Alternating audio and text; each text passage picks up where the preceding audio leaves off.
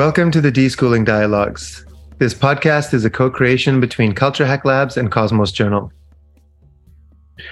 Culture Hack Labs is a not-for-profit advisory that supports social movements, organizations, and activists to create cultural interventions for systems change. You can learn more at culturehack.io. Post-production is made possible by the dedicated supporters of Kosmos Journal. The mission of Kosmos is the transformation in harmony with all of life. Visit www.kosmosjournal.org to join. I'm your host, Alnoor Ladha. In this episode, I meet with the late, great Gustavo Esteva. This conversation took place in February 2021 at Unitierra, the radical deschooling university set up by Gustavo in Oaxaca City, Mexico. Welcome to Season 1 of the Deschooling Dialogues. This is a podcast about both unlearning and remembering. As our species is being prepared for even deeper complexity, breakdown, tragedy, renewal, and rebirth.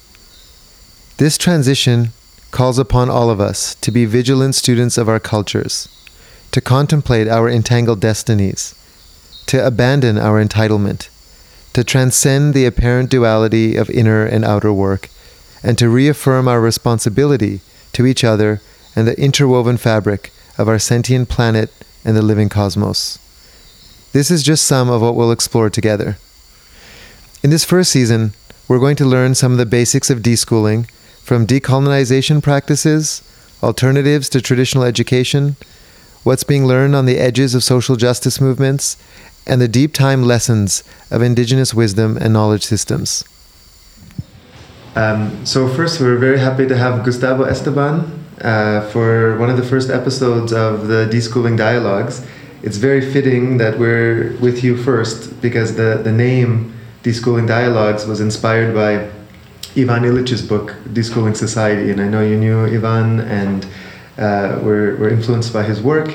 Yes. And you've also continued that culture of deschooling. So maybe we start with you just telling us about your background and your story and your journey. Well, it's a very long story. I would say I am basically a deprofessionalized public intellectual activated by the people around me. For a long time, I was calling myself an activist, but now I have really discovered that they activate me. I am not activating anyone. And then I do live for the last more than 40 years. I have been working independently with the people, basically indigenous peoples in Oaxaca. I moved to Oaxaca 30 years ago. I have a small piece of land where I cultivate my own food.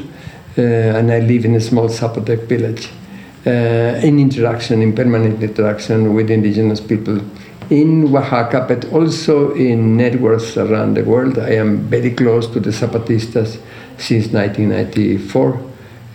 I am basically doing things.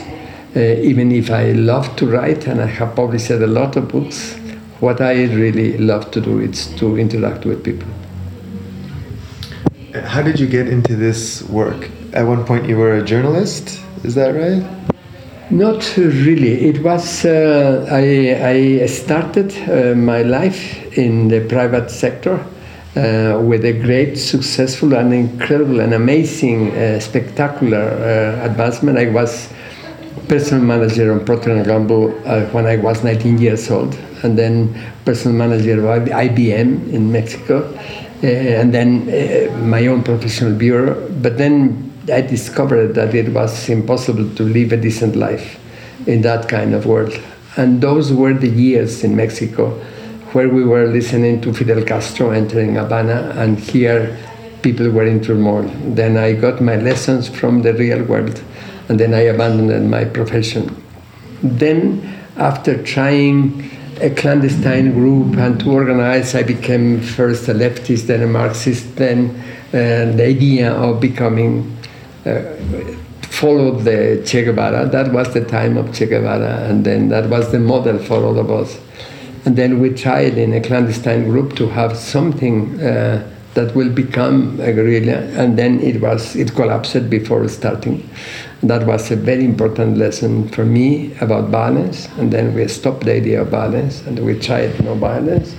And first I tried in the government, and then I got, because we had a populist president, I had very high positions in the government, and I was in 1976 in the immediate danger of becoming a minister in the new government. And then I quit the government forever, because by that time I knew that the government, the state, is a dispositive for control and domination and not for social change.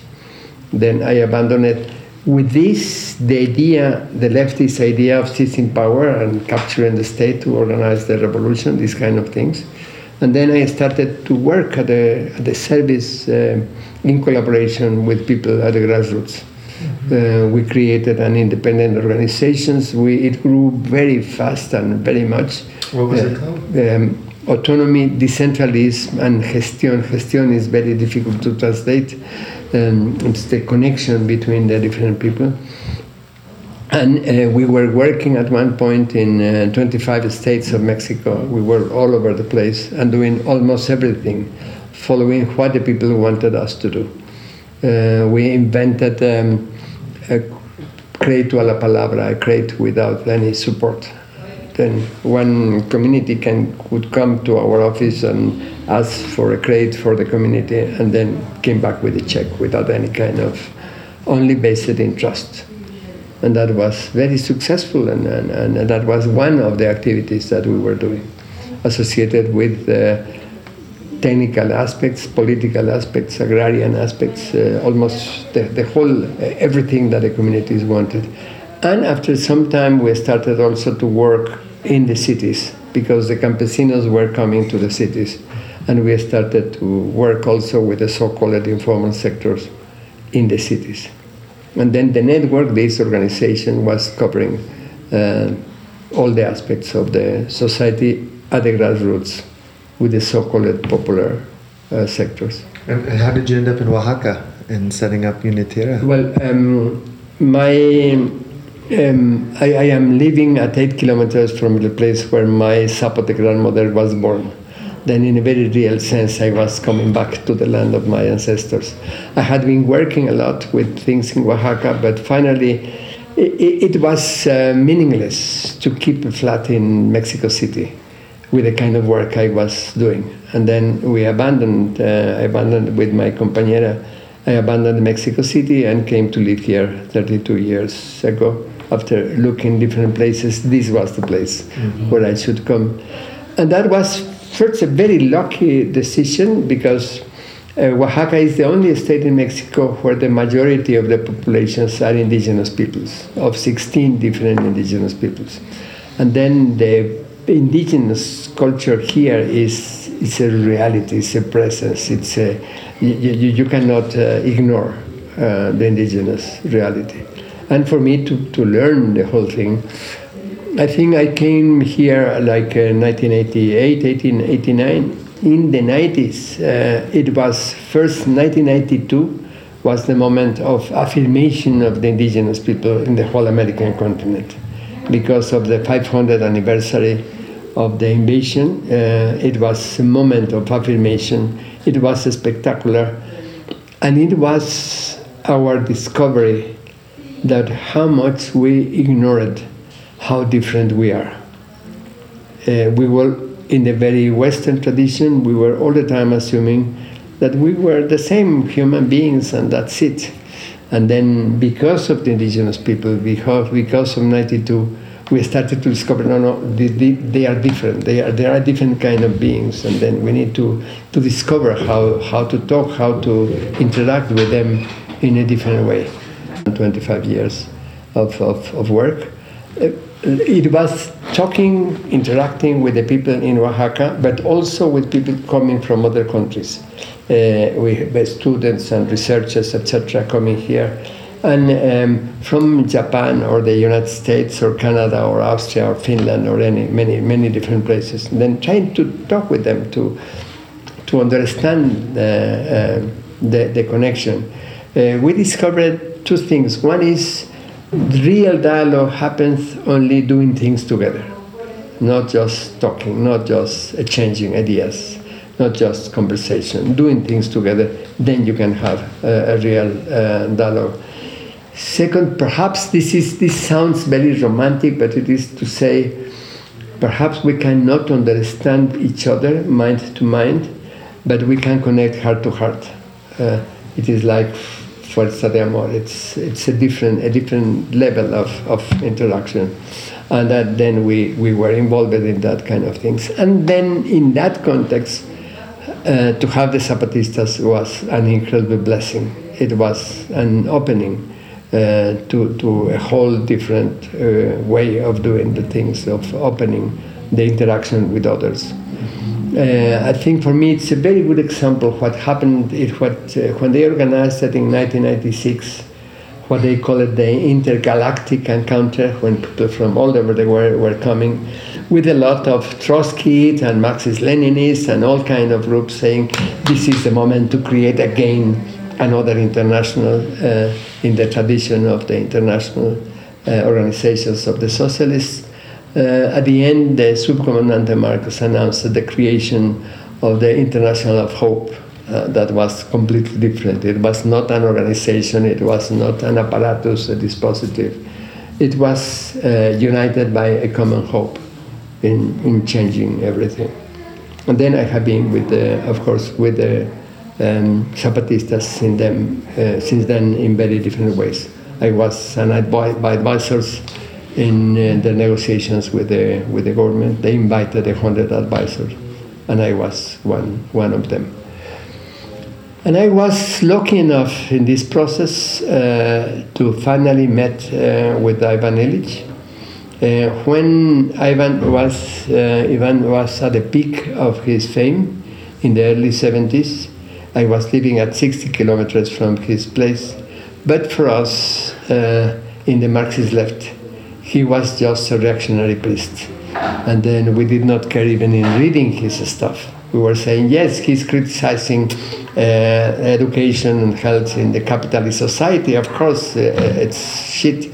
But in the socialist world, we will have good education and good health, like Cuba is showing to the world.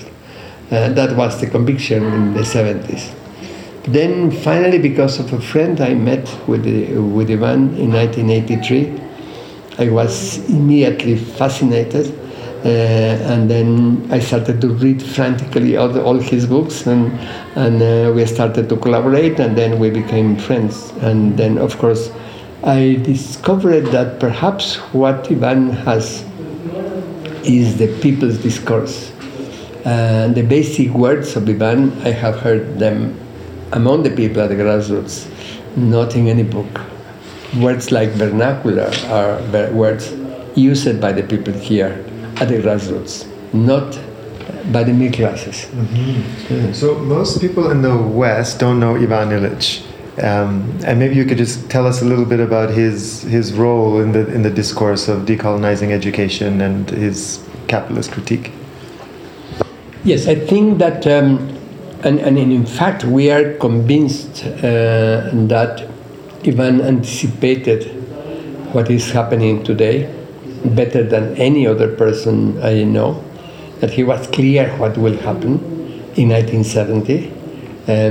He said at one point, a prophet is not a person with a crystal ball, but a person that can go deep in the examination of the current reality and discover the basic trends. And then he discovered the basic trends. His contributions are, first, he is, I think, the most solid critic of the industrial mode of production. And because of the industrial mode of production, capitalist or socialist, he can discover the basic counterproductivity of modern institutions. And he discovers how these institutions will collapse the way they are collapsing today. He anticipated this kind of collapse and discovered something else, how in this process, when the modern society is falling apart, the people will be destroyed for what they are, and they'll be transformed into subsystems of systems. what we are, in a sense, seeing today. That they are creating the cybernetic man, the young man plugged into a cellular or something. He is no longer a person, he is a subsystem of a system. I think that we need to discuss the current situation with the words of Ivan, with the eyes of Ivan, that he really opens our minds and hearts to a completely different thing. And he helps not only to understand what is happening, why it is happening, why the collapse of everything that we knew, how the world that we knew is no longer there, but also what to do. He anticipated what we are doing today. For example, he is not announcing at the end of Tools for Conviviality, he's not talking about creating parties or creating organizations or revolutionary organizations. He has a different definition of revolution, but he's talking about coalitions of the discontented people. And this is exactly what we are doing all the time today. It is people that are discontent with what is happening that are creating coalitions. And these kind of things, this is what I find fascinated in Ivan. In fact, I am trying to launch with some friends a project to document everything from Ivan, to collect all his work, and to disseminate it electronically and in a very possible way. Mm-hmm. How did Ivan Illich end up in Mexico in the 70s? It was very clear, it was a very conscious decision. He was already a critic of the system when the Pope and President Kennedy had an agreement to send to Latin America 10% of all the priests and nuns of North America. And then the church asked Ivan, the Cardinal Spellman and others asked Ivan to organize the process of sending these priests and nuns and train them to go to Latin America. What was his background? Like, what would put him in that position? He was... Because he was so brilliant, he was really amazing. He became a priest in Rome. He was invited for a brilliant diplomatic career. He was to become the private secretary of the Pope. And then he escaped and took a flight to New York to study in Princeton. But then being in Princeton, crossing, and this is very important for our conversation, Alnoor, being in New York with Cardinal Spellman, that became person protecting him, he crossed to the Puerto Rican neighborhoods and saw the horror of how the priests, the Irish priests there, were treating the Jibaritos, the people from Puerto Rico. And then he went immediately with Cardinal Spellman and asked for the parish. And for the first time, he became a real priest, a real Catholic priest, giving the Mass, etc. And then she changed everything. Please consider, we are talking about the 50s and the early 60s. And then in that context, he was in the church, he was singing, bringing music, using Spanish instead of Latin, changing everything. And then he became famous of the kind of things he was doing, and he started to publish the critique of the church and the alternative for Latin America. And then after some point he was sent to Puerto Rico, where he was vice rector of the University of Puerto Rico. He started to do fantastic things. That is where he started to find a critique with Everett Reimer, a critique of the school, seeing what the school was doing to the people. He elaborated something about that kind of thing, and then he was in that position, prominent first about Latin America. He was one person of the church that knew well Latin America. The story goes on and on. He went to visit in Brazil Bishop Elder Câmara, a very famous man in the whole of Latin America. And Elder Câmara adopted Ivan immediately, and he was giving to Ivan one book every day, and then the next day introducing the author of the book. to Ivan. And then that is how he met Freire, and they became friends. And then Don Helder Camara told Ivan, if you really want to know Latin America, you need to walk Latin America. And then, this is very impressive, Alnoor, he walked from Santiago de Chile to Caracas, Venezuela. Walking that a lot. In the 1960s, he did. Yes. That is in the receipts. That is the kind of thing, a person that was Ivan. Then he was known because of these kind of things, and then he was invited to organize. And then he was horrified about the idea of bringing all the priests and nuns of America. It would be the worst kind of colonization ever conceived.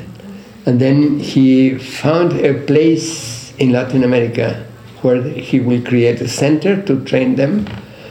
He discovered Cuernavaca, very close to a big airport, etc., but isolated. He invented a fantastic language school for them to learn very quickly, very, very good Spanish. The best with the methods created by Ivan that still exists. It's a fantastic language school. But at the same time, he was telling them what they were going to do. And then most of them never went. They came back to the US and decided not to go. And those that went were no longer damaging. They were transformed with Ivan. Mm-hmm. So we're sitting in Una Tierra in Oaxaca. And maybe to ask you about the pedagogy here. You mentioned Freire, the author of Pedagogy of the Oppressed, and Illich, of course, with Deschooling Society and Tools for Conviviality. Maybe tell us about your understanding of pedagogy and what you're doing here and your point of view on education. Yes, we don't have any pedagogy. When someone asks us, we said that we can use babies' pedagogy, that the babies learn things as difficult as to think, to walk, and to speak without any pedagogy, without any educator, without any education. And then we are trying to reclaim that condition of learning. We are explicitly trying to go beyond education. I will briefly say that when my first daughter became of school age, that is long time ago, then I could not find a school to which I can trust. I put my daughter a public or private school. And then I created a school with some friends in which we mixed a lot of things, Montessori and Waldorf and all kind of alternative ways of teaching. To make that long story short, when my daughter Richard ended high school, we closed the school. That was very successful at that time, because by that time my daughter and her parents were convinced that the problem was not the quality of the school, the quality of education, but the school itself. That the problem was the school. This, we are talking about the 60s. And then, for the last 50 years, I have been exploring alternatives. For some time, alternative education, and finally, alternatives to education. Then what we are saying is that the very idea that someone know what you must learn is criminal. It's absurd. It's impossible. We cannot accept anymore that kind of things. That what we need to create is condition for learning in freedom, and that is what we have been doing. And what does that look like in practice? So if you know, I can imagine talking to a mother in her 30s, you know, who has a 5-year-old who's just about to enter the school system, and they're looking for what the alternatives are, Waldorf and etc. And how would you explain to this person what education looks like? We have that experience every week here in Una Tierra, because there are groups of parents coming to discuss how to abandon the school. That is not easy. It's one of the most challenging things. It's not easy because the question of the school is not only the question of education in general, but what to do with the kids. That if you really de-school your children, and you don't have, are no longer with an institution to which you can, in which you can deposit your children, you need to change your life. You cannot continue living the usual way, doing your work and going to your work and doing your things, what to do with your children. And then that is very challenging. That is what we are discussing here. I think that Illich started his critique of the industrial mode of production with the schooling because it's the most radical thing. You really need to change your way of life. You cannot live without the school. It's really the pillar of the modern society. The whole society is organized around the school. And then if you eliminate the school, the whole thing begins to collapse. The parents can't go to school now and leave their children in some incubator, and then they're not being trained in vocational job skills for the industrial market economy. Yeah, that is, and the question is, I am telling you that for 60 years now I have been involved with this critique of the school, etc. I have never seen what is happening today in the world. I have never seen the interest of millions of people in alternative ways of learning.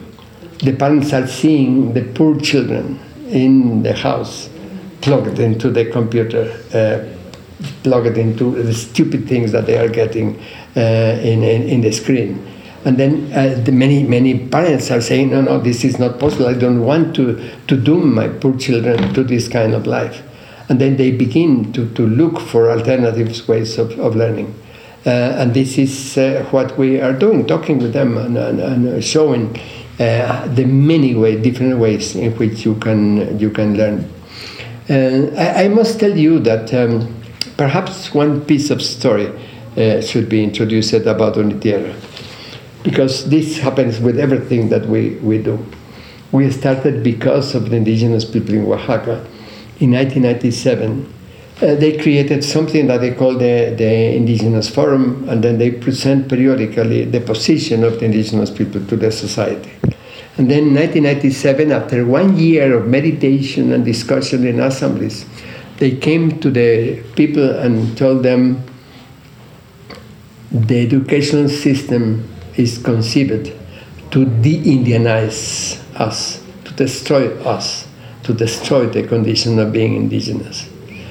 And they said, and it has succeeded for 200 years.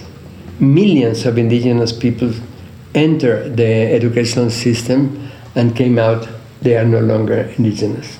They are something else that we don't know exactly what it is, but they are no longer indigenous. The school is conceived in Mexico and everywhere in the world to destroy, it is a culturicide instead of genocide. Yes, we will not kill them, but we will transform them in something else.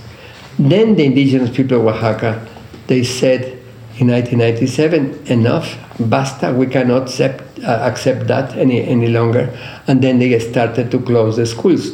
You can imagine the scandal.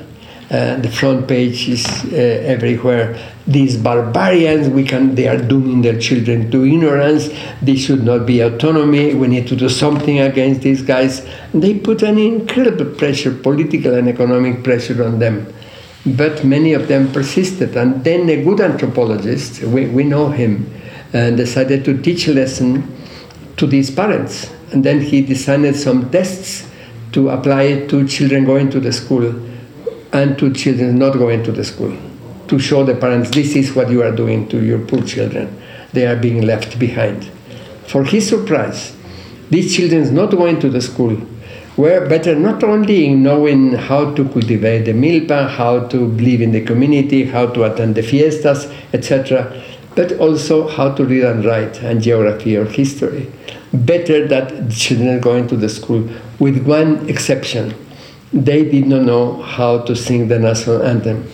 That was the only advantage of the children going to the school. And of course, these communities were very happy and then continue with experience with these children. But then they came with us 2 or 3 years later saying, well, what will happen with our young men and women after they learned a lot of things they can learn in the community, and they are curious and they want to learn something that no one knows in the community? Because they don't have any diploma, they cannot continue their studies. And then we invented Unitierra with them and for them. If you see the founders of Unitierra, it is indigenous and non-indigenous people coming together to create something to host this curiosity of young men and women that want to learn something. At the very beginning, it was fun, real fun, because we created this for every person come here. We don't have any curriculum. We don't have any program of studies. We try to support the people that want to learn something and to support their learning by doing what the person wants to learn. For example, a person comes and say, I want to become an agrarian lawyer. Okay, the next day he is working with an agrarian lawyer. Of course, a good agrarian lawyer he is our friend, and he's very interested in this, that this guy learns very soon how to be an agrarian lawyer, because he will be very useful in the firm. And then in more or less 18 months, he is a good agrarian lawyer. He knows nothing about the labor law or constitutional law, all the other branches of law, but he knows everything. And then he presents cases in the courts and wins, and then he is ready to become an agrarian lawyer. But that was only some of the cases.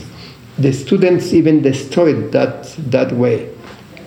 The most popular area was popular communication. The young men and women wanted something in communication. And then we had something that was a kind of curriculum. We were saying, well, in a year they need to learn how to produce a radio program, how to use the mic, how to produce videos, how to print a pamphlet, etc. All of them, 100% of the students destroyed that curriculum at one point, saying, no, I am not interested in another thing. The thing that I want to do is video.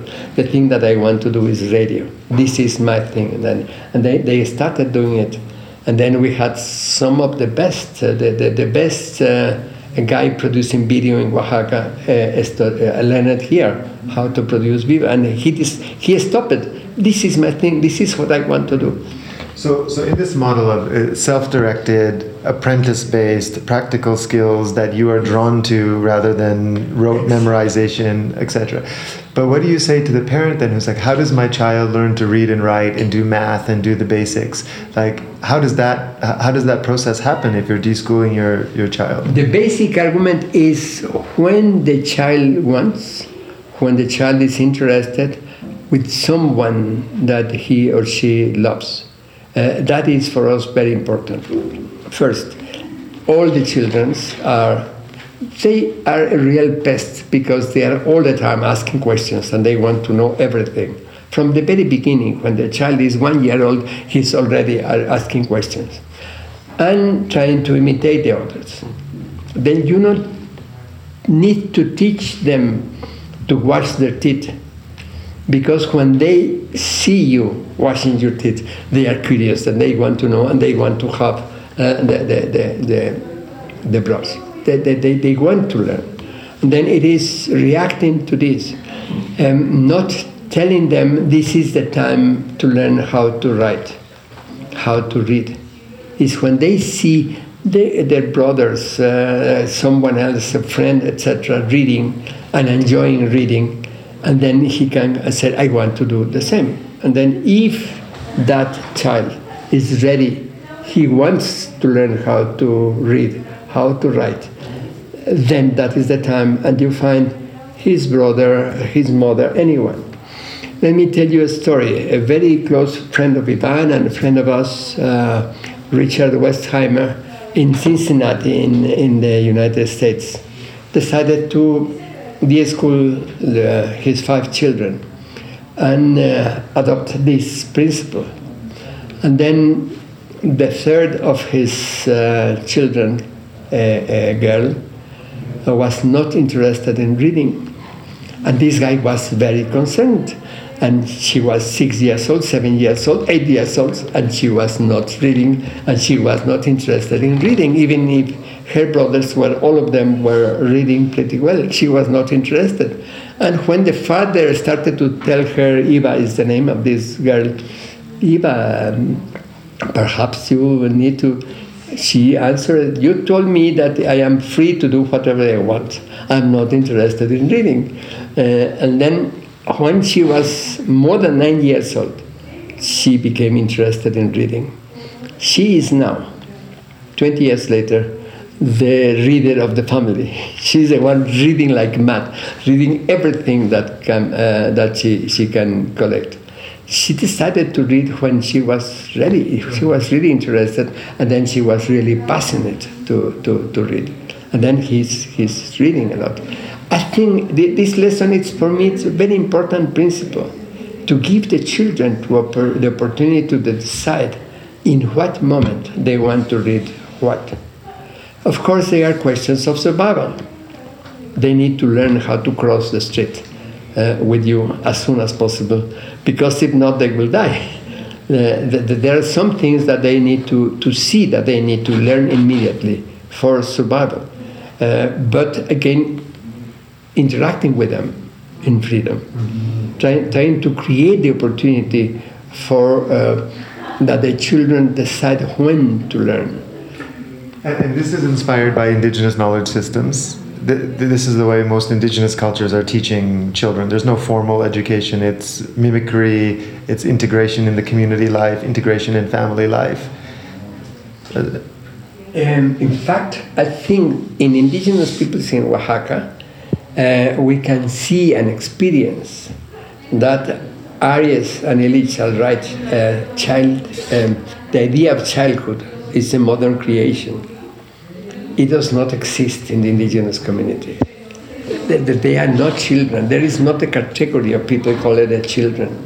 They are members of the community. They leave the children the first 1, 2, or even 3 years with the mother. The mother takes care of them, living with the mother, protecting by the mother. But after that, they are members of the community, and they attend all the fiestas, etc. They learn by seeing and experiencing the different aspects. And after they are 3 years old, of course, this is considered children's work, etc. Problems of human rights or whatever. The children are participating in the real life of the community in every possible aspect. Then accompanying the father, the child can accompany the father to the milpa to cultivate the corn, and the girl accompanying the mother in the activities to produce tortillas, etc. This is happening today, Alnoor. You have today here in Oaxaca, you have the school through the screen, and you have the children plugged into the screen, and then the teacher will come to help him in the screen. And then, but at that moment, the father is going to the milpa, and then the child escapes and go with the father to the milpa. And of course, the father protects him against the teacher and against the school system, because now the children are again living with the community, living with the parents, and learning in the traditional way, learning by doing with parents, with the family, with the community, learning real life and things to live. And this is why you said you would have to change your life radically if you wanted to deschool your children. Because for parents embedded in modernity, living in an urban environment, what is the child going to learn from that parent?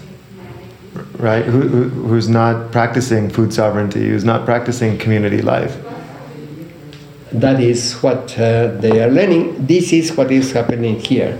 We have many different groups of people coming here for this process. We have an area for children in Unitierra where the parents come and we have discussions here, and the children are enjoying themselves in another room.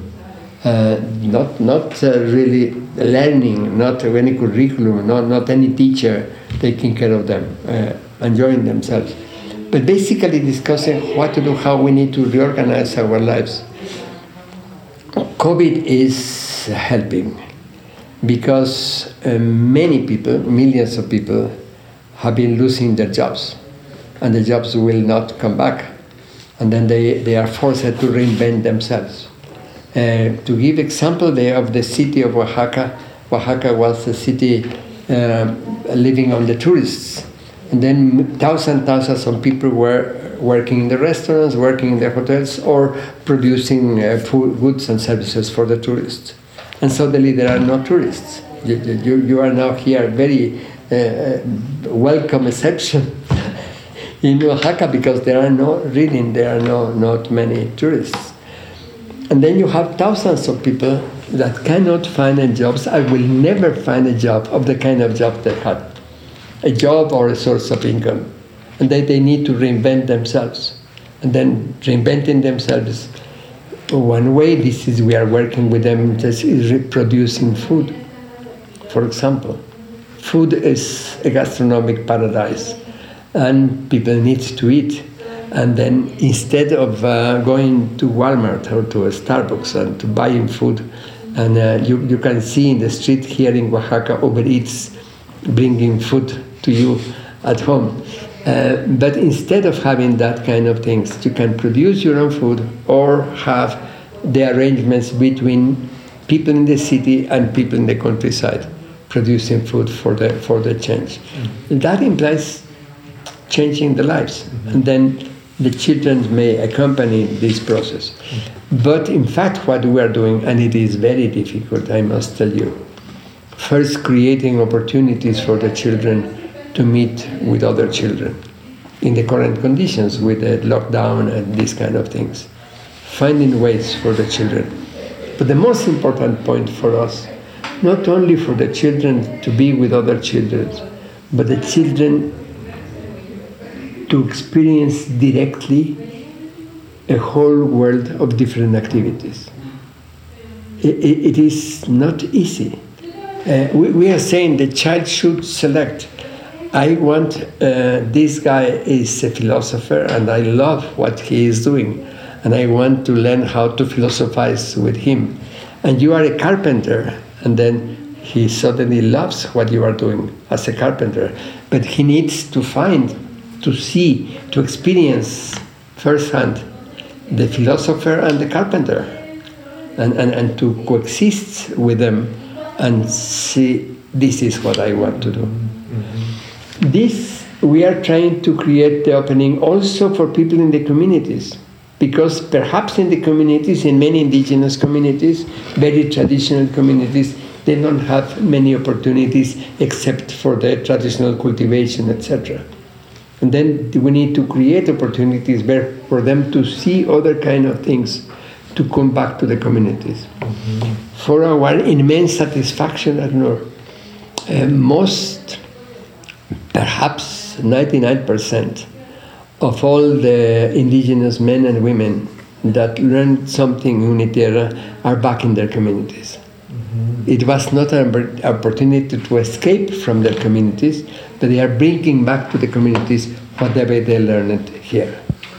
So if we were to apply this model at a bigger scale, and this was embedded in our vision for the post-capitalist world, what do you think the dominant culture would need to unlearn, to deschool, to deprogram? What aspects of our culture? I think that the most aspect of the most important aspect is it's combined in one point. Is first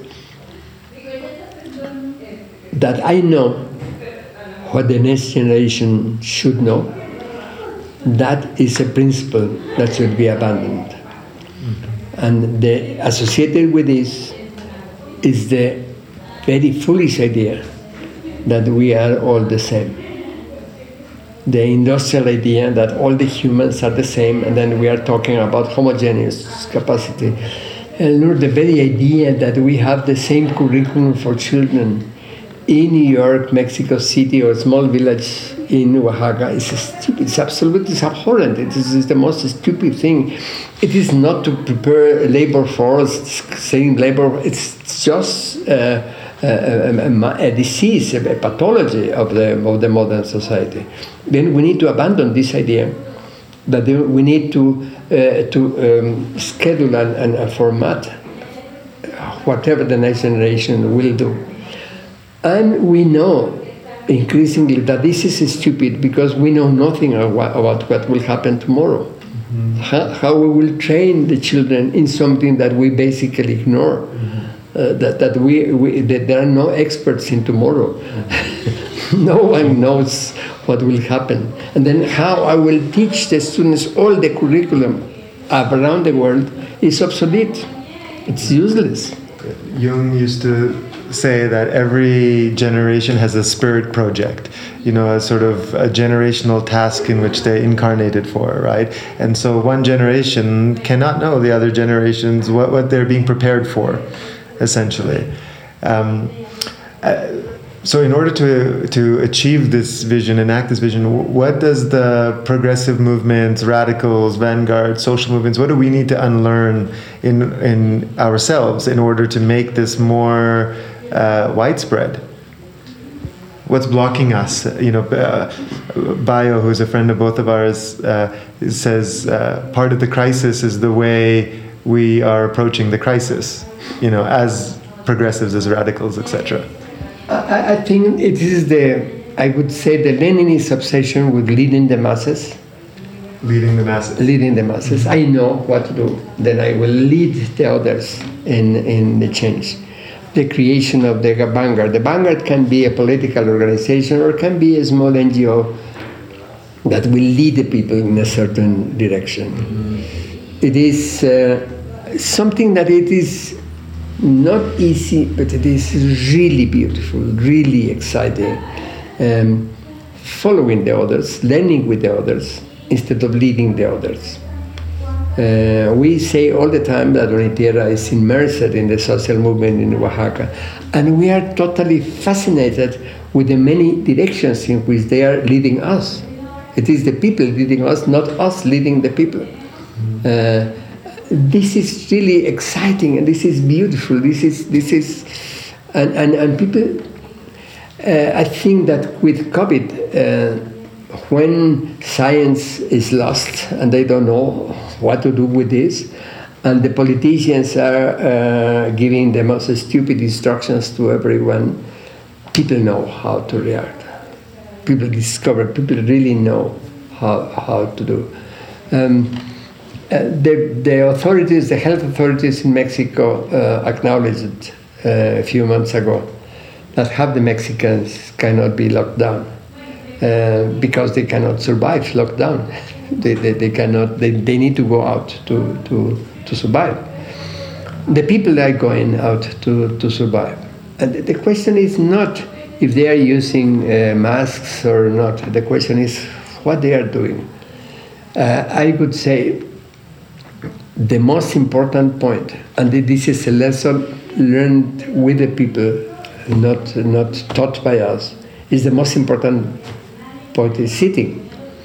The whole point with the virus is eating better, is eating well, to produce, to improve your capacity to resist the virus or to resist all these kind of things. They don't know the figure of recent studies saying that 90% of the people that died for the virus died because of previous conditions of obesity and diabetes and these kind of chronic conditions. The problem is the obesity and diabetes and these chronic conditions. The industrial food model. The industrial food model. And this is exactly what the people have been doing. The figure in Oaxaca is impressive. One reaction of communities. We have 12,000 communities in Oaxaca. These 12,000 communities, at least half of them closed themselves because of the virus, after the fear of the virus, etc. Not lockdown, closed the village. Then no one can come into the village. Even if someone of the village needs to go out, it's with control, with a very appropriate filter for that person. With quarantine if needed, if someone was coming back from the US or from Mexico City, quarantine. But then inside the village, many villages closed the village to junk food. No more Coca-Cola, no more all these stupid things. And suddenly the community discovered how much they were dependent of that stupid food. How was the community? They were eating a lot. It was not only a few Coca-Cola addicts. It was the whole village were eating these kind of things. And then after they closed the possibility of having junk food, they were forced to reformulate the whole idea of eating. And then they started to put again more attention to the milpa, more attention, some arrangements with the next village to complement what you were producing, to have a good diet with all the proper things. And exactly the same about healing. They started to rediscover the traditional healers, how much the traditional healers know, how much they need to discover when a person has the virus, to discover as soon as possible, and to do something immediately, not to wait until he or she is having problems. And mixing the traditional remedies, the traditional practices, the kind of sauna baths with eucalyptus, these kind of things that have been very, very effective. We have the figures, Alnoor.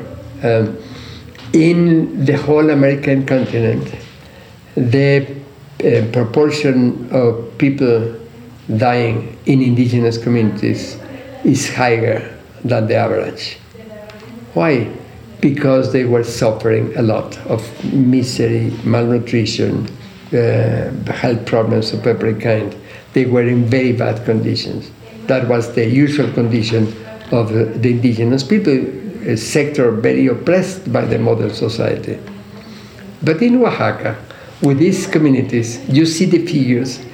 You have 110 municipalities, that means several hundred communities, with not a single case of the virus, not one case. And second, those with cases, very few deaths. And those deaths are basically people who were in very fragile conditions before. Meaning people are not seeing the virus as the enemy. They are rediscovering that the enemy was how they abandoned the people in delicate conditions, how they abandoned some of their old people, some of the people with obesity or diabetes, etc., and they're taking care of them. They're doing the right thing.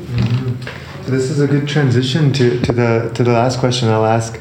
And we talked a bit about this idea earlier before we were recording, the idea of syntropic frames. So syntropy is the counter to entropy, right? Entropy is degradation, and syntropy is almost like a positive feedback loop. And so at Culture Hack Labs, we talk about this idea of syntropic frames, which are memes, ideas, phrases, concepts, pieces of language that create positive feedback loops, healing, restoration through the very use of the language itself. And maybe we can touch on quickly on two concepts that I've heard you talk about. One is criança mutual, and the other is comunidad. And just so we can also insert some of these antigen memes, these syntropic frames into the discourse. So maybe you could just talk a bit about those two. I would say comunidad was a creation of two indigenous guys, independent creation. A Mije and a Zapotec independently invented the same word, comunidad, basically to share with others what kind of beings they were. That it was very difficult for them to explain this to others and say comunidad basically is to accept that you are not an individual, that you are a we, not an I, or that every I is a we, that we are nodes in nets of relations, and that these nets are woven into a community. And then we are that community, that we is the way we are. And even many people perceive themselves, first of all, as an expression of the community, as a personalized expression of the communal spirit. Well, that is basically comunalidad. There's four pillars to comunalidad, right? You contribute to shared work, etc. Maybe you could say a bit about that? Yes, it is. First, tequio means that it's the communal work, that is, you are not paid for doing some work for the community. The community decide, we will fix that road that is in bad conditions, and then the whole people need to go and put some work without any payment. This is tequio. Then you have the assembly, that is the supreme authority of the community, meaning the basic decisions in the community are taken by the assembly, in which everybody participates. One very important point that I think we must include in this conversation, for us the most important point today is what the women are doing on the March 8th. And I think that last year, at least in Oaxaca, in March 8th in 2020, they broke the patriarchal normality in a spectacular way. And that we are living in that moment in which the patriarchal normality is no longer there. Then it's very, very important for us that in these 12,000 communities in Oaxaca, in the last 10 years, the assemblies took the decision that the women that were not allowed into the assemblies for hundreds of years, for centuries, now they have been allowed to come. And this is not that suddenly the men were enlightened and then changed it because of this enlightenment. It is the struggle of the women. And many women assumed the full responsibility of the villages when the men went to the US or any other place. Then it is the assembly, it's now with men and women have the full authority in the village. And then you have cargos. It means that the community asks you to perform a cargo, a position of authority for them. It is for free, it is without honorarium, without payment, and then you are at the service of the community. Mm-hmm. You start very early in life, when you are just a child, and then you grow. You depending of how you do, you are improving in the level of the cargo they ask from you, until you are the municipal president or whatever. And then the fourth is, perhaps for me the most important, the fiesta. The fiesta in which everybody participates. It is a moment to fix conflicts. People that have been fighting during the year arrange everything during the fiesta. They are together, they are enjoying themselves. The children are part of the fiesta, they participate, everybody participates. It is a very important moment. And there are many fiestas in the communities. In one place they were going to put a factory. They realized a lot of tests, and they discovered that they can be magnificent workers and say, this is a place for the factory. But then the people told them that they will be very happy to work in the factory, but in that community there are 112 days in which they cannot work because they have a kind of fiesta. And then for the factory it was impossible to accept 112 days of fiesta, not work. And they moved the factory to another place. And then maybe just a little bit about Crianza Mutual. Crianza Mutual, it's just a few years ago, because with Arturo Escobar in Colombia, we discovered that there were collectives, groups that were doing fascinating things beyond the market and the state, that they were trying to create a different kind of life. That in a sense, without any theoretical formulation, they were assuming that the modern era ended, that capitalism is dead, that everything is dead, that they need to create something different. And they started doing, perhaps in one marginal area of activity, or a very important area of activity like eating, but just one area. They started with something like producing their own food, And then step by step, they started to cover other different areas. And then we discovered that they were collectives emerging everywhere. And then we say, well, let's try to identify them and put them in connection with each other, from them to learn from each other. Then after some time, they will offer mutual solidarity. And after some time, we will give them visibility for all the people that are discontented with the current conditions of the world, but don't know how to do, can be inspired by them. And then we have now Crianza Mutua in Mexico, in Colombia, and we also created a global tapestry of alternatives, trying to find this all over the planet. Mm-hmm. I must tell you something more about Unitira that is connected with this. We assumed from the very beginning that we should be small, that we need to grow. We must not grow very much. Then we call this Unitierra Oaxaca, meaning only for the city of Oaxaca. But we shared our experience, and other people started to like what we were doing, and they have been doing. And then we have many community Unitierras. One community Unitierra 30 minutes from here, because the community decided to create something like Unitierra in their own way in that community. And then we have many communities. Other in Chiapas, there is Unitierra Chiapas, next to the Zapatistas. We have Unitierra in Puebla, and other Unitierras in Mexico.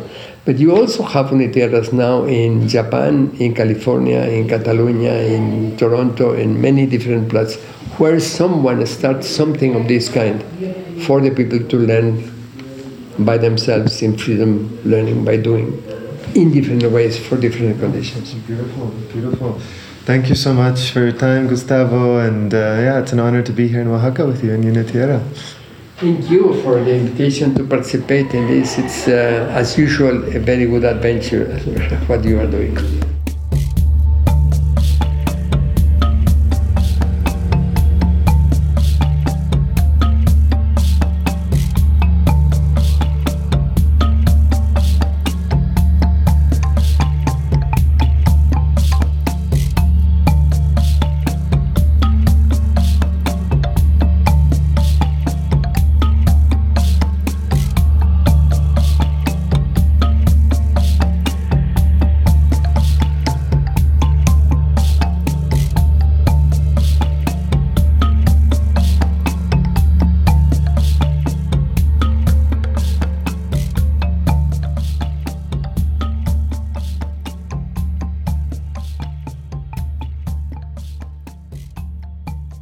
Thanks for being with us for this episode. You've been listening to the Deschooling Dialogues, a collaboration between Culture Hack Labs and Kosmos Journal.